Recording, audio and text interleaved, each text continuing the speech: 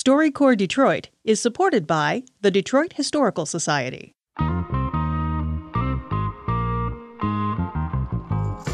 From Detroit's public radio station, WDET, this is StoryCorps Detroit. We take interviews of Detroiters by Detroiters and share them with you. I'm Sasha Ryan. Here with me today is StoryCorps Detroit producer Laura Herberg. Hi, Laura. Hi, Sasha. So today you've brought an interview with a young woman who aged out of foster care and is now a college senior. And it's a really touching interview. But before we get to that, because this is our first episode ever, should we do a little background on what StoryCorps is and why we're doing this podcast? Yeah. So StoryCorps is a national nonprofit that celebrates stories of everyday Americans by allowing two people who know and care about each other to interview each other. And with their permission, the interviews are recorded and filed in the American Folklife Center at the Library of Congress. They're also sometimes broadcast. So our listeners may have heard the StoryCorps segments broadcast on WDET Fridays during Morning Edition. Those stories come from all across the country. And one way StoryCorps gets those interviews is by bringing a mobile recording booth to different communities. And right now that booth, or it's kind of more like a trailer, it's in Detroit. Yeah, it opens last Thursday on the lawn of the Detroit Institute of Arts. And you got to take a peek, right? Yeah, Morgan Feigelstickles is the site manager for StoryCorps, and he showed me around inside. And here's a clip from that. Whoa, this is not what I expected. How is it different? It's darker and more intimate looking. Yeah, that's a big part of it, is that, part of like trying to close out the outside world is to have this kind of intimate space. Some people view it as, like a sacred space for it, but at least a safe space for talking to each other. So what is inside? Well, you walk in, or you can roll in. It's wheelchair accessible. And first you pass through a little office area with a table and some cabinets. And then you walk down the hallway to the end of the trailer into a small, warmly lit room with a table and 2 microphones. In this same area in the corner, there's a tiny table for the facilitator who sits in during the interviews. But that's pretty much it. So the booth is going to be parked in Detroit at the DIA until July 28th. Listeners can sign up for interviews at WDET.org while they're still available. What is it, though, about the booth that brings out such powerful stories from people? Well, I asked that very question to one of the StoryCorps staffers, Chelsea Aguilera, and this is what she said. It's pretty magical. It's a magic space where sometimes people walk in and they don't say a word until the recording starts, and then they open up, and it's amazing what people have to say when they're really given the space. Also, my favorite moment is probably when I turn off the recording and people take an exhale and they just relax, and that's when I feel like a lot of conversations begin. So I think that this conversation, while it's recorded, is really just the start of things for a lot of people. Okay, so I think I'm ready to hear our first story. So give us a little background. All right, so interviews began this past Thursday in the mobile booth at the DIA, and this is from the very first one recorded there. It's between Jennifer Smith and one of her mentees, a young woman named Rouletta Street. So Smith is the founder of Closing the Gap, a nonprofit that helps students enter and make their way through college. She was working a college fair when she met Street, who was then a senior in high school, but who is now about to be a senior at the University of Arkansas at Pine Bluff. So Smith, the mentor, is the first voice we hear. Sometimes, when I'm talking to you and you kind of describe like how you were and what was going on with you prior to us meeting, like I'm always shocked, right? So like kind of like let's just reflect on this moment as we move ahead and just like let's go back there. So how far do you want to go back? So let's go back to like age 10. Okay, so when I was 10, I lived with my grandmother in Hamtramck. I don't want to go too far into details, but, it wasn't that great of a situation. She didn't really have the means to take care of me. It was a neglectful and abusive situation. So eventually, my mother came home from prison when I was 12, and she came home kind of the same thing, and then I went back with my aunt and started going to school. And then I attended like 5 different high schools since then because I had entered the foster care system. And then when you move from group home to group home or from shelter to group home, you basically change schools for that reason. So you caught me at a time. I was just trying to get it done. I didn't have the best GPA, but I worked hard for the one I had. But when I met you, I absolutely knew that you were not reflective of that GPA, right? So, well, here's what I remember. And this had to be like February of your graduation year. And I remember you saying, hey, I want to graduate and I want to go to college.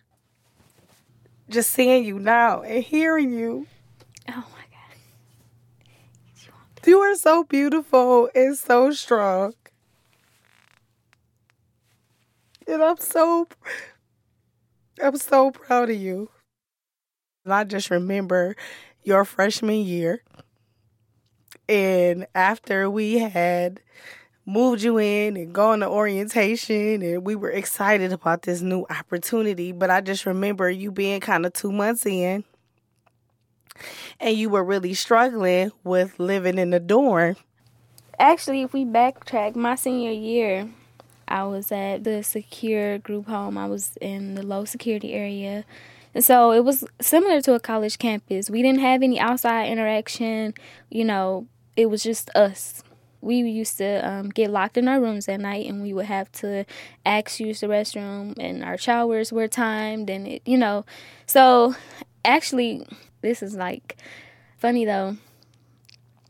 I used to still time myself at school in the showers. And, like, if I didn't make the time, like, I would just kind of get anxious and then... Because you had to be out of the shower at a certain time when you were in residential. Yeah, and, like, one of your other mentees, James, you know, and he asked me one day, like, why do you take your shower so fast? And I was just like, because I have to.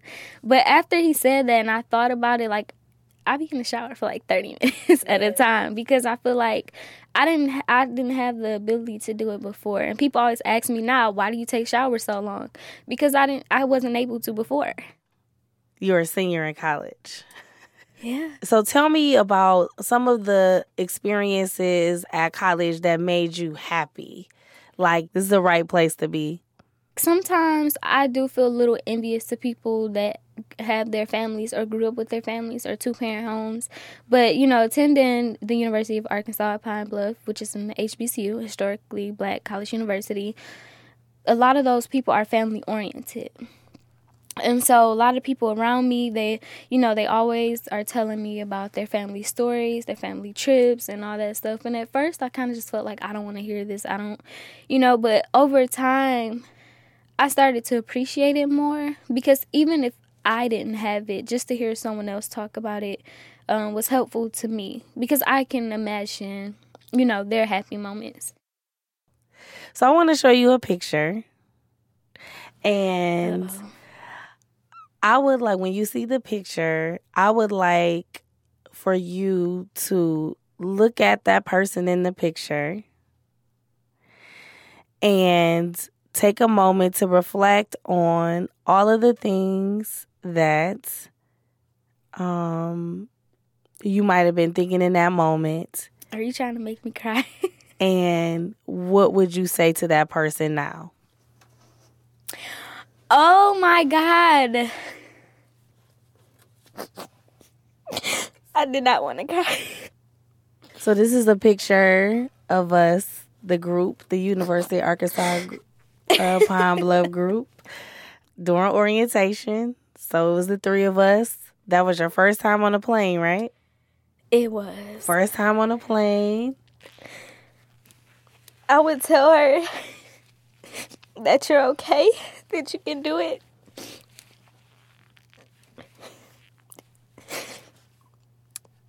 You're much better than everything people said that you were. You know what? I will also tell her that, honey, that outfit is not it. That is not it. That black purse did not match. That was Closing the Gap founder Jennifer Smith and her mentee Rouletta Street. They were recorded by StoryCorps at the Detroit Institute of Arts. Thank you for bringing us that story, Laura. Oh my gosh, absolutely my pleasure. What two just amazing human beings. It's an amazing story just to imagine motivating students to change their lives in that way. Yeah. With every interview that we do, they actually talk much longer than we're usually able to broadcast or podcast. So the whole conversation was about 40 minutes. And in listening to it, I got to hear a lot more about Jennifer Smith's nonprofit, Closing the Gap. And it seems like they're doing some really amazing things with students who have college aspirations here in Detroit. And if listeners want to find out more information about that nonprofit, they can do so by going to our website. Yeah, I'll include a link to the Closing the Gap page, as well as a photo of Rouletta Street and Jennifer Smith at wdet.org. I'm Sasha Ryan, and that's it for the first episode of StoryCorps Detroit. Thanks for joining us. We'll have more next week. This podcast is a production of WDET, Detroit's public radio station. This episode was produced by Laura Herberg with help from Sam Bobian. Our music is by Will Sessions. If you want to make sure that you hear the next episode, you can subscribe on iTunes. There you can also leave a review, which lets people know that we exist. For more information about StoryCorps' visit to Detroit, go to wdet.org/StoryCorps with core spelled CORPS. StoryCorps Detroit is supported by the Detroit Historical Society.